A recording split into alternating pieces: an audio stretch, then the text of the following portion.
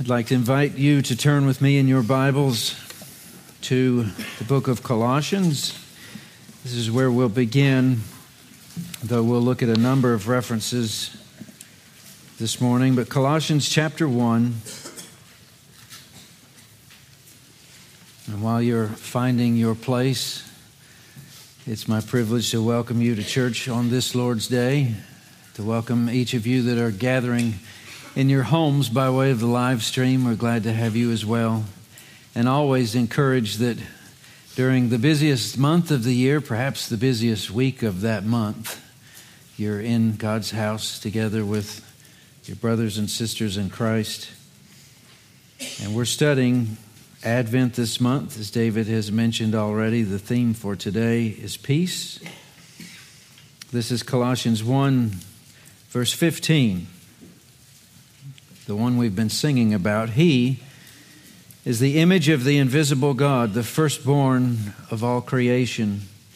For by him all things were created, in heaven and on earth, visible and invisible, whether thrones or dominions or rulers or authorities. All things were created through him and for him. And he is before all things, and in him all things hold together. And he is the head of the body, the church. He is the beginning, the firstborn from the dead, that in everything he might be preeminent. For in him all the fullness of God was pleased to dwell, and through him to reconcile to himself all things, whether on heaven or in earth, making peace by the blood of the cross. And said more concisely, but from Romans 5, chapter 1, therefore, since we have been justified by faith, we have peace with God through our Lord Jesus Christ. This is his word. Let's pray. Father in heaven, we thank you for this room, for its occupants, for the hope of heaven, for the love of God, for the joy that was set before him, and for the peace, not only among men, but that passes all understanding. Lord, would you take our mind, even our imagination,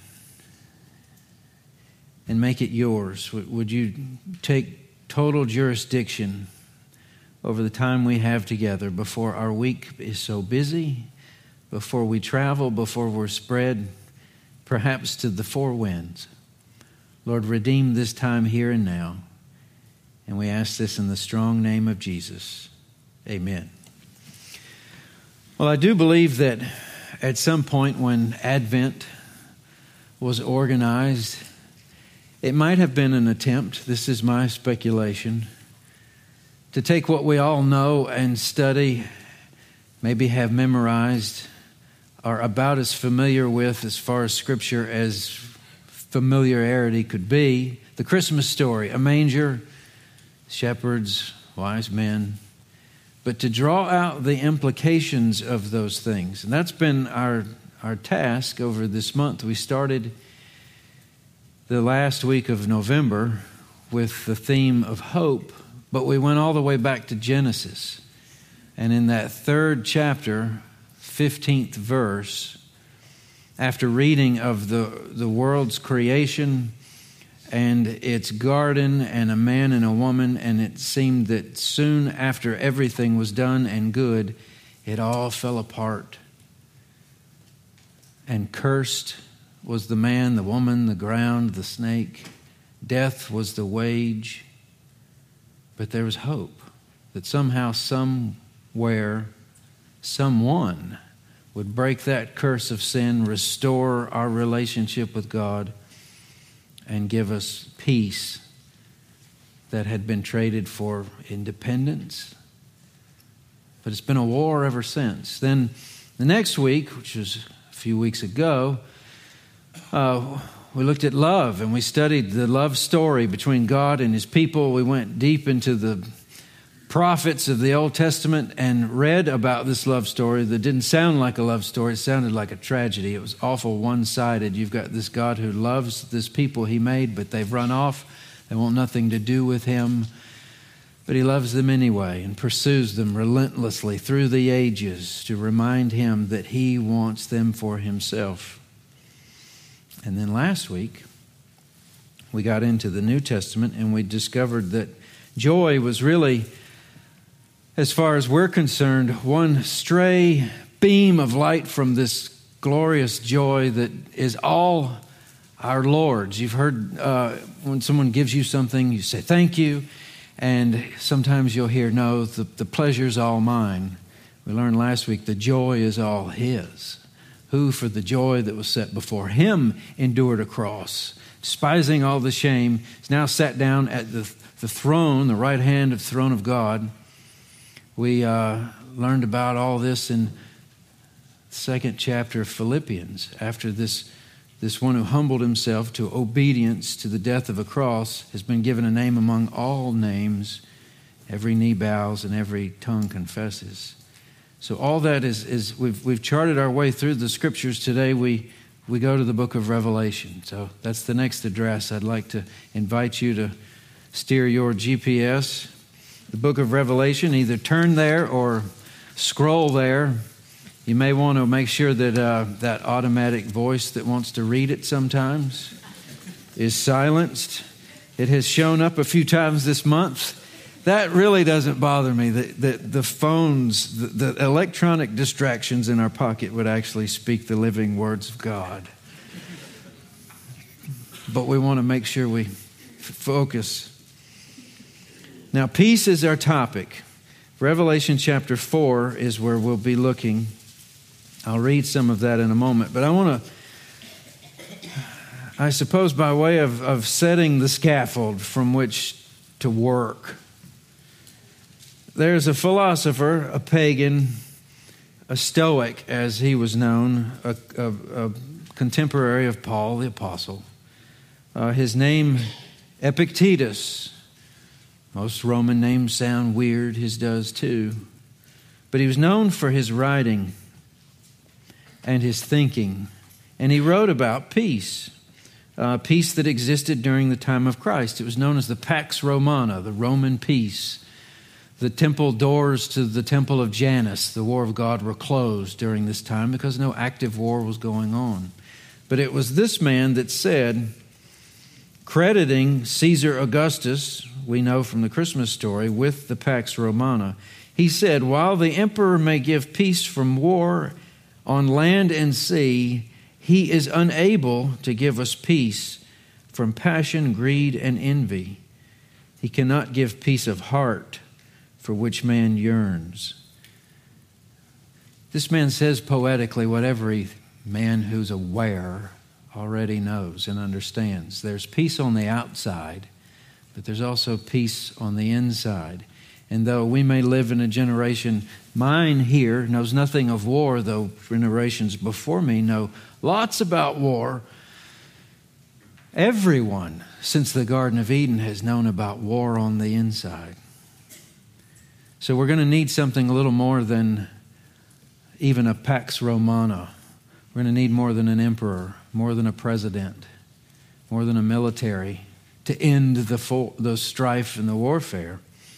And the question is, can this God who gave us hope at the outset of our failure, who demonstrated His love toward us while we were in our sins, who endured the punishment for our sin, for the joy set before Him, can He save us from our inner war?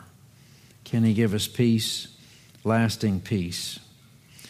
Now, before I read this passage in Revelation, and this I think is the first time we've studied from the book of Revelation on a Sunday. Revelation's different than the other books, isn't it? The Gospels are pretty straightforward. They're each from a unique perspective, one an eyewitness, each of them, or gathering eyewitness accounts from others. But it's a story, a narrative. We get what they're saying. Real time, real people, real events.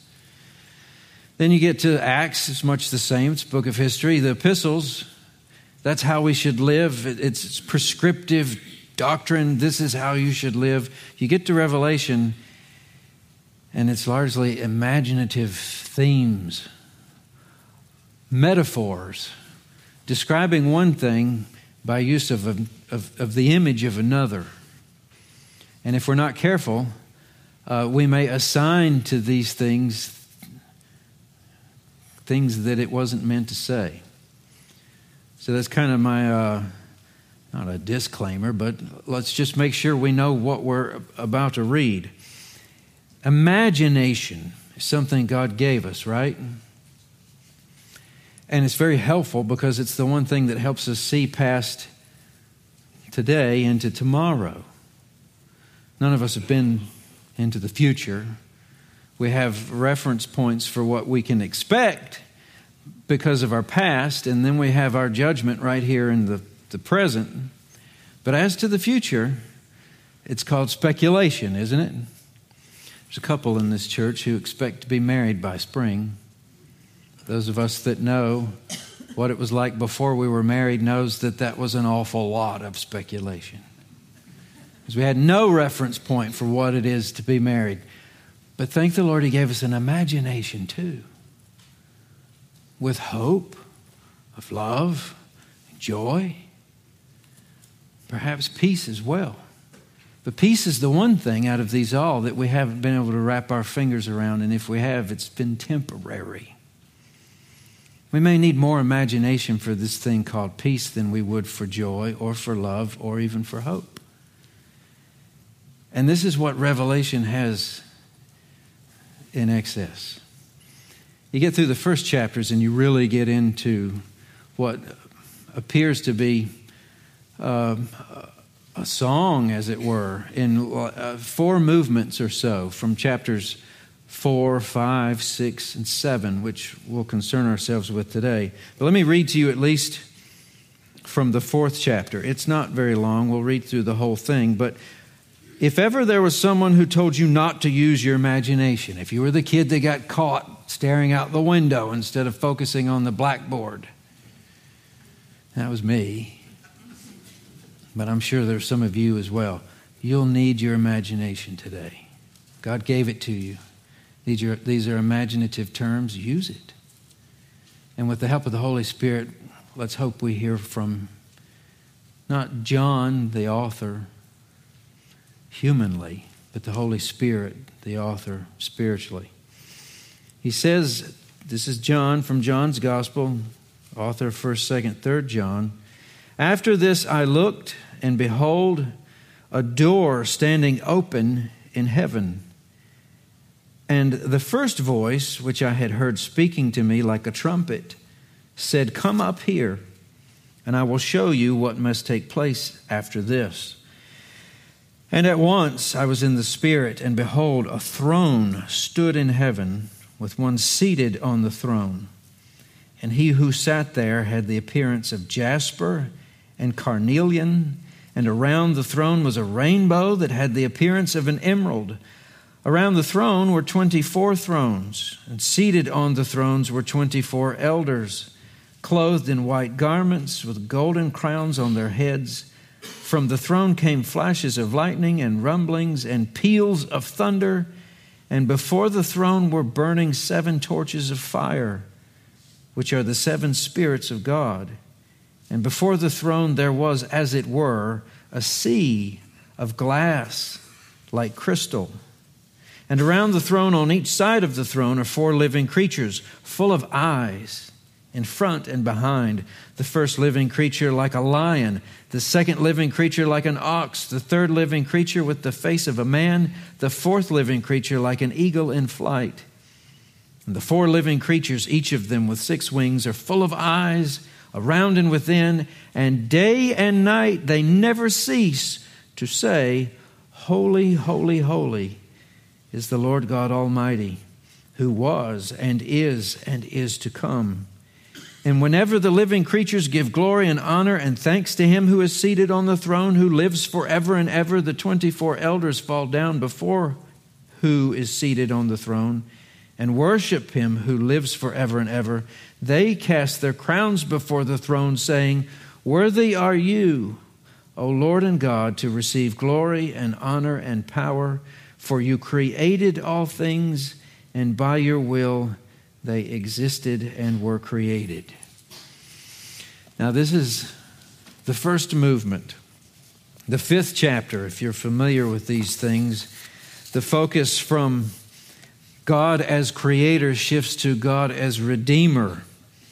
And the vision of a lamb that was slain is introduced. Chapter 6, this lamb opens seals of judgment, which really initiates the end, but only of the beginning. And then in chapter 7, an innumerable multitude that no one can count stands before the throne from every nation, tribe, and tongue in the presence of God and in perfect peace. So how do we get from here to there? Well, without taking too much time to study our way with boundaries and guide rails for what to do with a passage like this, let's just take a look through that door. Consider this a door. If you like C.S. Lewis, he had a good time with things like this. He liked to write about other worlds that could be accessed through a door in the back of a wardrobe. This is indeed another world, as real as this one we live in now. John's vision gives us a door to see from this world into that world. And what we're going to do is take these metaphors and align them with other places in Scripture that we know of, places that don't come from this type of language, but from real events, real places, as the story unfolded in this world, and see how they relate to things that are in this world we're looking at through this door.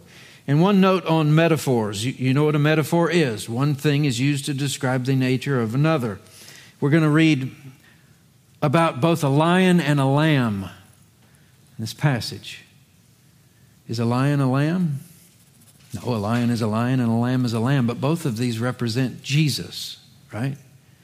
So it's not just a code. When we read lion, that's Jesus. When we read lamb, that's Jesus. No, when we read lion, we're given indication of how this Jesus is, how he acts, who he is. He's like a lion in some ways, but at the same time, he's like a lamb. You may have people tell you that certain characteristics of yourself seem contradictory, but that's who you are. You're different ways at different times, same as Jesus. So let's start with the description of this place. One of the first things that's mentioned is this throne, and it happens to be the object of all four of these chapters, and specifically a throne that is occupied by a person. Not much is said at the beginning as to the person, but that it is occupied by a person. And that's good. That's enough there. We could park for a while, because I'm afraid that our culture takes more of its theology from Star Wars than it does its Bible. We like to think of God as some type of force that we can use and manipulate. You sit into the preaching of some, you'll think that that's what this is for. It's some type of self-help manual to get the most out of this thing called life. It's not that at all. This is a story about a throne, which you will either bow to or not. And you're bowing not to a force, but to a person, the person who made you in his likeness. So we're reading about a throne, we're reading about a person. And then around this throne, a rainbow with the appearance of an emerald. I hope you're using your imagination. Did you think it's strange that this rainbow's mostly green? An emerald's green, isn't it? What else is green? Plants are green. Gardens are green. You know, they say that green is the most pleasant of all colors optically. It's not far from blue, that's the color of the sky, but the color of a garden is green. That's where we were created to live, and this rainbow is green. But what else does a rainbow make you think of if you're thinking about your Bible? Noah, a flood, and a rainbow in the sky, and the purpose of that was to set a limit on the wrath of God. He promised he'll never destroy the world like that again. So the way this throne, which is the government of God, isn't that what a throne is? A throne is authority from which to rule. The government of God is gracious. That rainbow in the Old Testament was a picture of God's grace. He could have, without marring his justice and righteousness, wiped it all away, but he didn't. There was a glimmer of grace. And it's green. Now, if we're talking about thrones, do you know of any other thrones that have no grace at all? Think of the thrones throughout history. Not all thrones have grace. Certainly in the position of absolute power, they may start gracious, but as they gather power to themselves, that grace seems to evaporate. Power can be some of the cruelest thing on the planet. So already this throne is looking a lot different than the thrones we're familiar with. Then there are other thrones around the big throne, 24 of them. And on those 24 thrones, there are elders. You remember that? Now, we don't know who the elders are. Pick up some commentaries. There's plenty of people who will tell you what they think they are. There's 24 of them. That'd be just conveniently enough for 12 tribes, 12 sons of Jacob, and 12 apostles. Is that what it is? Could be. We don't know why, because it doesn't tell us. But it does tell us one thing. It tells us they're elders. Any of you ever been told to respect your elder? What does that mean? Are they older or younger than you? Older than you. So it's a term of comparative age, which means there's no comparison with these elders and the God on the throne, because he's forever. There's no age to compare him with them. So they're creatures. Maybe like us. They are elders, so they know more than us. But it's not complicated. It seems there's a central authority, that's the throne, and then 24 other thrones where authority is delegated, which tells us something else about this throne. It believes in delegation. It's different than other governments that pull power to themselves. This spreads power from itself. We talked about this before, how that the moment you're handed your child in the delivery room and it dawns on you that this new living creature is your responsibility, then life is different. The God of the universe has given you a living creature in his image, and you're expected to bring it up. That's delegated authority. I don't know if that sounds amazing to you, but from the garden to now, name the animals, be fruitful and multiply, have dominion over the fish and the birds. We do that, don't we? We even call it a sport. Hunting and fishing. We farm, we grow, we run businesses, we run empires. This God lets us do that. And in his government, we see it right there. Are other governments like this? Do they care to include you? Does it bring them joy to put you to work? We talked about ant farms before. You put them all in a box and watch them do their thing. This is a lot different than an ant farm. These are made in his image. Then there's 7 torches burning with fire. When we see fire in the scriptures, it can be a boundary. There was a flaming sword at the edge of the garden. Stay out. You've broken my commandment. Fire on top of the mountain. Fire in a burning bush. But torches also carry the idea of illumination. There's 7 torches. They're said to be the 7 spirits of God. We're not told what that means specifically. But I think it's safe to say that this throne rules by the light of day. It's another thing we learn about this government of God. Do all governments on earth rule in the light of day? Or are there governments of darkness where they keep to themselves what they really want to do? Do we think of the word transparency as a joke when we hear some politician who wants our vote? Even the companies we work for, do we believe in transparency? As children in the home, do we believe in parental transparency? No, we keep things to ourselves. This is maybe the most different of them all. Jesus speaking, chapter 15 of John, to his disciples before his arrest. No longer do I call you servants, for the servant does not know what his master is doing, but I have called you friends. For all that I have heard from my Father, I've made known to you. Imagine that. That everything that the Father told his Son Jesus was passed right along to sinful men, such that there is no secret as to the agenda of the government of God. That it's all black and white, clear as crystal, not only what he's done, but what he expects of us. That if you sin, you will die. And not only that, but I'll die in your place, but you must repent and believe. It's all there.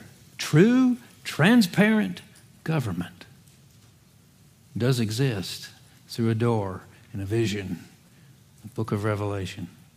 And then there's this sea of glass. That might be my most favorite. I like the sea. And I like it to be glassy, especially if my mode of transportation is a 12-foot plastic boat. The sea is always pictured in Scripture as chaos, uncertainty, danger that cannot be controlled.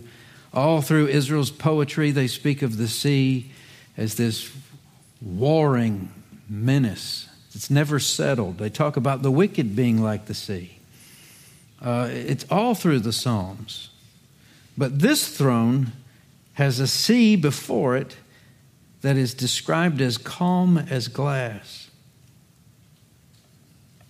I don't know if this brings to your mind the story of Peter on a small body of water that went wrong quickly, and he's invited to walk out on the water, and he's able to until he loses his mind momentarily. Physics take over. He begins to sink. But this one who can calm the sea, walk on the sea, enables him to walk on the sea. Now, if in the Scriptures, the sea and its uncertainty, its danger is descriptive of the opposite of peace. Think about that. Use your imagination. It's been a couple of years unlike any other, which has added a layer on top of life that's already hard. Something that has amounted to a distance between us that I don't know we've ever known. I don't know what's represented here in these pews, but I know of people in these pews whose lives are raging. Maybe it's in their head, maybe it's in their heart, maybe it's their loved one, maybe it's just the decomposition of the natural world in our bodies. It's cancer. Or it's disease. But I feel like a large portion of our population, maybe even within our church body, are tempted to think that there's nothing that can be done to calm the storm. That's why the sea in front of this throne is glass. That's what it means. Then there are 4 living creatures. And if you're one to sketch out or draw your thoughts when you're imagining things, this would be quite a picture, wouldn't it? Who are these creatures? Again, we can't tell. But we know what they are. They're living creatures. It seems that the Bible goes to pains to use that word living over and over again. And God breathed into his nostrils the breath of life, and man became a living soul, in Hebrews, the Word of God is quick, it's living, powerful, like a two-edged sword. Living creatures. Over and over and over again, this government is a government of life, not some dried up shell of a regime that's trying to hang on to whatever it can hang on to. This vibrates with life. All things were made through him, John tells us in his gospel. Without him was not anything made that was made. In him was life, and life was the light of men, and life is still the grand mystery of science.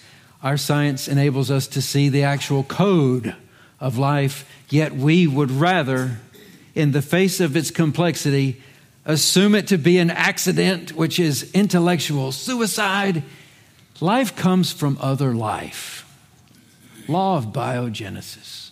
We have it because he gave it to us. Surrounding this throne is life.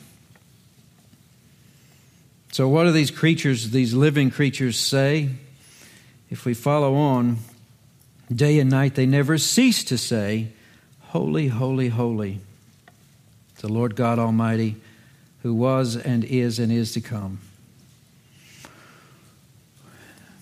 And here we have the moral component. These couldn't be bigger themes. You couldn't invent a grander story. I'm going to read something from someone here in a moment who was completely flabbergasted that anyone would ever think that this story, among all stories, is a boring story. But here's the moral component. Here we have the very dynamics of the universe laid out. This throne is the definition of what it means to be holy. This is the moral ruler, not just for this throne room, but for all of created existence. Everyone is measured by this throne. This throne is holy. We are not. God is not only the source, but the standard of what is moral. And as such, along with the 24 elders, these creatures, living creatures, say that this throne is worthy of glory, honor, and power, and then gives us the reason why. Because this God created all things, and for by its will they exist and were created. We could get wonderfully, or depending on whether or not you like the philosophical, it makes your head hurt or doesn't. But any of you ever go to the first class, philosophy, first day of class, and the professor, like they pretty much all do, tried to see if you could convince him that you existed? But we do exist because we're here, right? But that's a grand philosophical question. Why is there something here instead of nothing being here? Why are we? Why is there anything? Why are you here? Now, is that important to you as a human being? Do you think it is necessary to grow up normal, have a happy life, to have a sense of belonging? That there's a reason why you exist? That you're important to someone else? That you matter? Isn't that what makes the first day of class, especially in kindergarten, a scary situation? What if they don't like you? Or gym, maybe you don't get picked. Maybe you get picked last. Or asking someone out on a date. Or Lord, help us all to promise for better, for worse, to another human being and hope that they never decide they don't want us anymore. Do you know why you're here? You just read why you're here. For by your will they exist and were created. You exist because this government wanted you to exist. I don't know if that gives you a sense of belonging. You would rather you fit in inside some inner ring of other jerks who force everyone else out, but to know that the throne of God's government wanted you to be. It tells us a lot about the value of this throne. Every throne has its values. You know, in our situation, capitalistic as we are, we're more valuable by what we can spend than perhaps anything else. But then, as we move into the next chapter, and I'm not reading all of this, we'll read portions, but in addition to all these things, a sea of glass, living creatures, rainbows, there's a scroll and a lamb.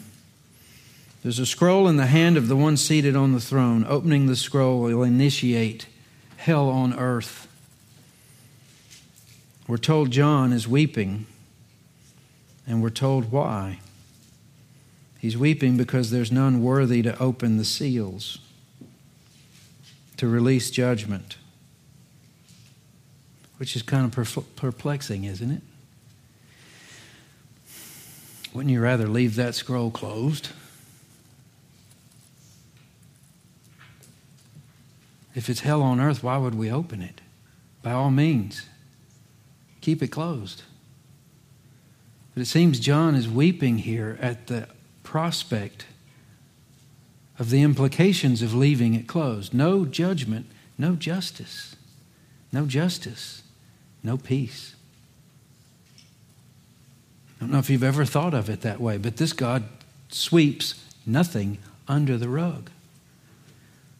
The penalty for sin has been paid, but there are those who will reject that offer of grace. That must be punished. So he's contemplating a justiceless government, but that would not be God's government. So they are told, John is, don't weep. The Lion of Judah, who has conquered, is worthy to open those seals and to finish judgment and settle all accounts. And then, even more perplexing than anything thus far, John turns not to see the lion, but to see a lamb as though it were slain. Now you think about, not what I expected. Judgment from a conqueror. But it's a wounded lamb. If it had been slain, it wouldn't be standing, but it's standing. And here, verse 6, between the throne and the four living creatures and among the elders, I saw a lamb standing as though it had been slain. And he went and took the scroll from the right hand of him who was seated on the throne. And when he had taken the scroll, they sang a new song. I kind of ruined a passage last week about the angels speaking to the shepherds who said instead of sang. We're going to sing that song, right? Hark, the herald angels said. No. Hark, the herald angels sing. You get rhymes with king. Said rhymes with maybe Jesus' bed. Have to rewrite the song. It would ruin it, wouldn't it? But this is a song we know they're singing. And what are they singing about? They sing, worthy are you to take the scroll and to open its seals. Why? For you were slain, and by your blood you ransomed people for God from every tribe and language and people and nation. And you have made them a kingdom of priests to our God, and they shall reign on the earth. Now, I don't know if you can fit this into the words we've been given or if it requires another step of the imagination. But why is this lamb worthy to unleash hell? Because only this lamb knows its fury. I want to read to you. This was from Dorothy Sayers. I don't know if you're familiar with her, contemporary of C.S. Lewis, G.K. Chesterton. She wrote fiction. Some of the things she said were very upsetting, such that they didn't put them in the papers. Here's what she said about God. Fits with what we're reading. She says, God chose to make man as he is, limited and suffering and subject to sorrows and death. He, God, had the honesty and courage to take his own medicine. Whatever game he's playing with his creation, he's kept his own rules and played fair. He can exact nothing from man that he has not exacted from himself. He has himself gone through the whole of human experience, from the trivial irritations of family life and the cramping restrictions of hard work and lack of money, to the worst horrors of pain and humiliation, defeat, despair, and death. When he was a man, he played the man. He was born in poverty and died in disgrace and thought it was worthwhile. What she's saying is correct. The one who's about to pour out hell on earth knows what it tastes like, because the first dose was on his shoulders in full force from his Father in heaven. So what they're singing about is a worthiness to operate the moral government of God by qualification not only of his death, but by his death, his repurchasing, that's redeeming, buying you and me back from the curse of sin. He's the one qualified to judge the earth and no other. Verse 9 of chapter 7, we're moving quickly. After this I looked, and behold, a great multitude that no one could number, from every nation, from all tribes and peoples and languages, standing before the throne and before the Lamb, clothed in white robes with palm branches in their hands, crying out with a loud voice, salvation belongs to our God who sits on the throne and to the Lamb. This is what Paul was telling us in Philippians. Given a name above every name, that at the name of Jesus, every knee should bow and tongue confess.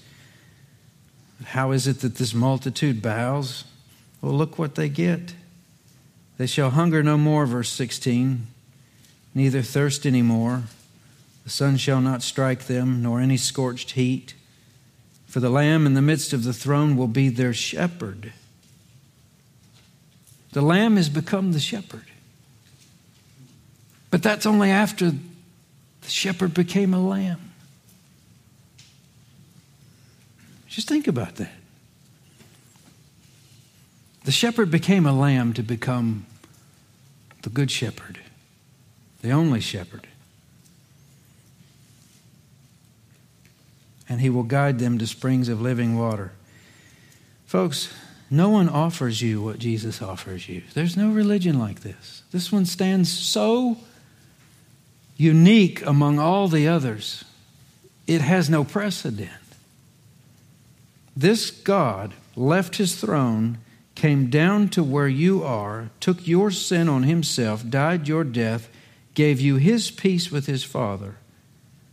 This God, your hope, who loves you, considered it joy to pursue you, to give you peace, also knows the meaning of your tears. Look at the last part. Best for last. And God will wipe away every tear from their eyes. The eye is the most sensitive organ in the body. That's why you usually wipe away your own tears. If anyone else gets a chance, maybe it's mommy. She'll take care of them. Usually tears come in where words fail, don't they? Sometimes we don't even attempt to describe what's behind them, because we know that there's likely not another human being that could know what's there. But this passage tells us that your last tears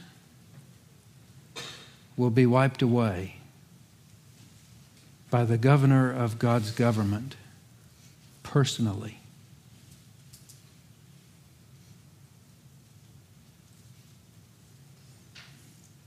Because he's the only one who knows their meaning. We started talking about peace on earth. This is peace inside.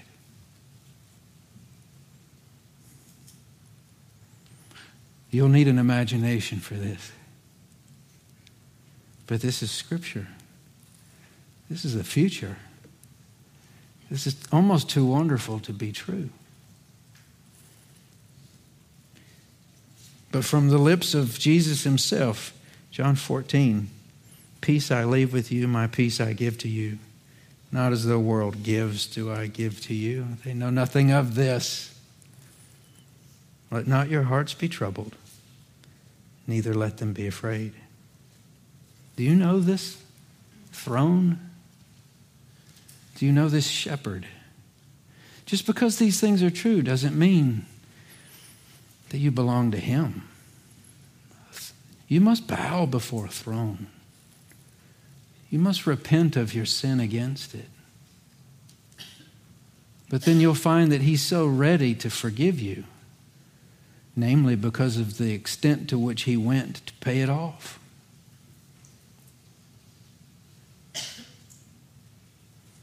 Such that we read this at the end of the book, but that's really the beginning, isn't it? The beginning of eternity.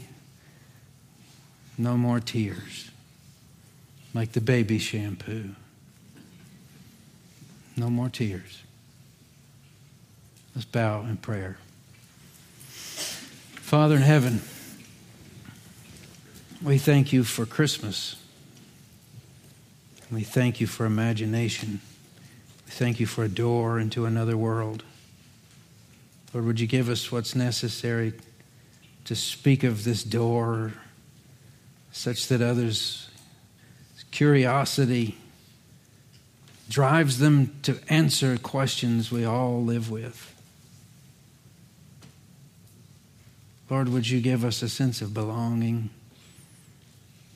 Would you give us a sense of hope? Would you give us love to give away? Joy to enjoy with others? Knowing that this isn't all there is. Peace, lasting peace. A sea of glass is just around the corner. Lord, we thank you for these themes. We thank you for truth. We thank you for one another. And we thank you for a space of time in which to imagine. I ask all this in your precious name. Amen.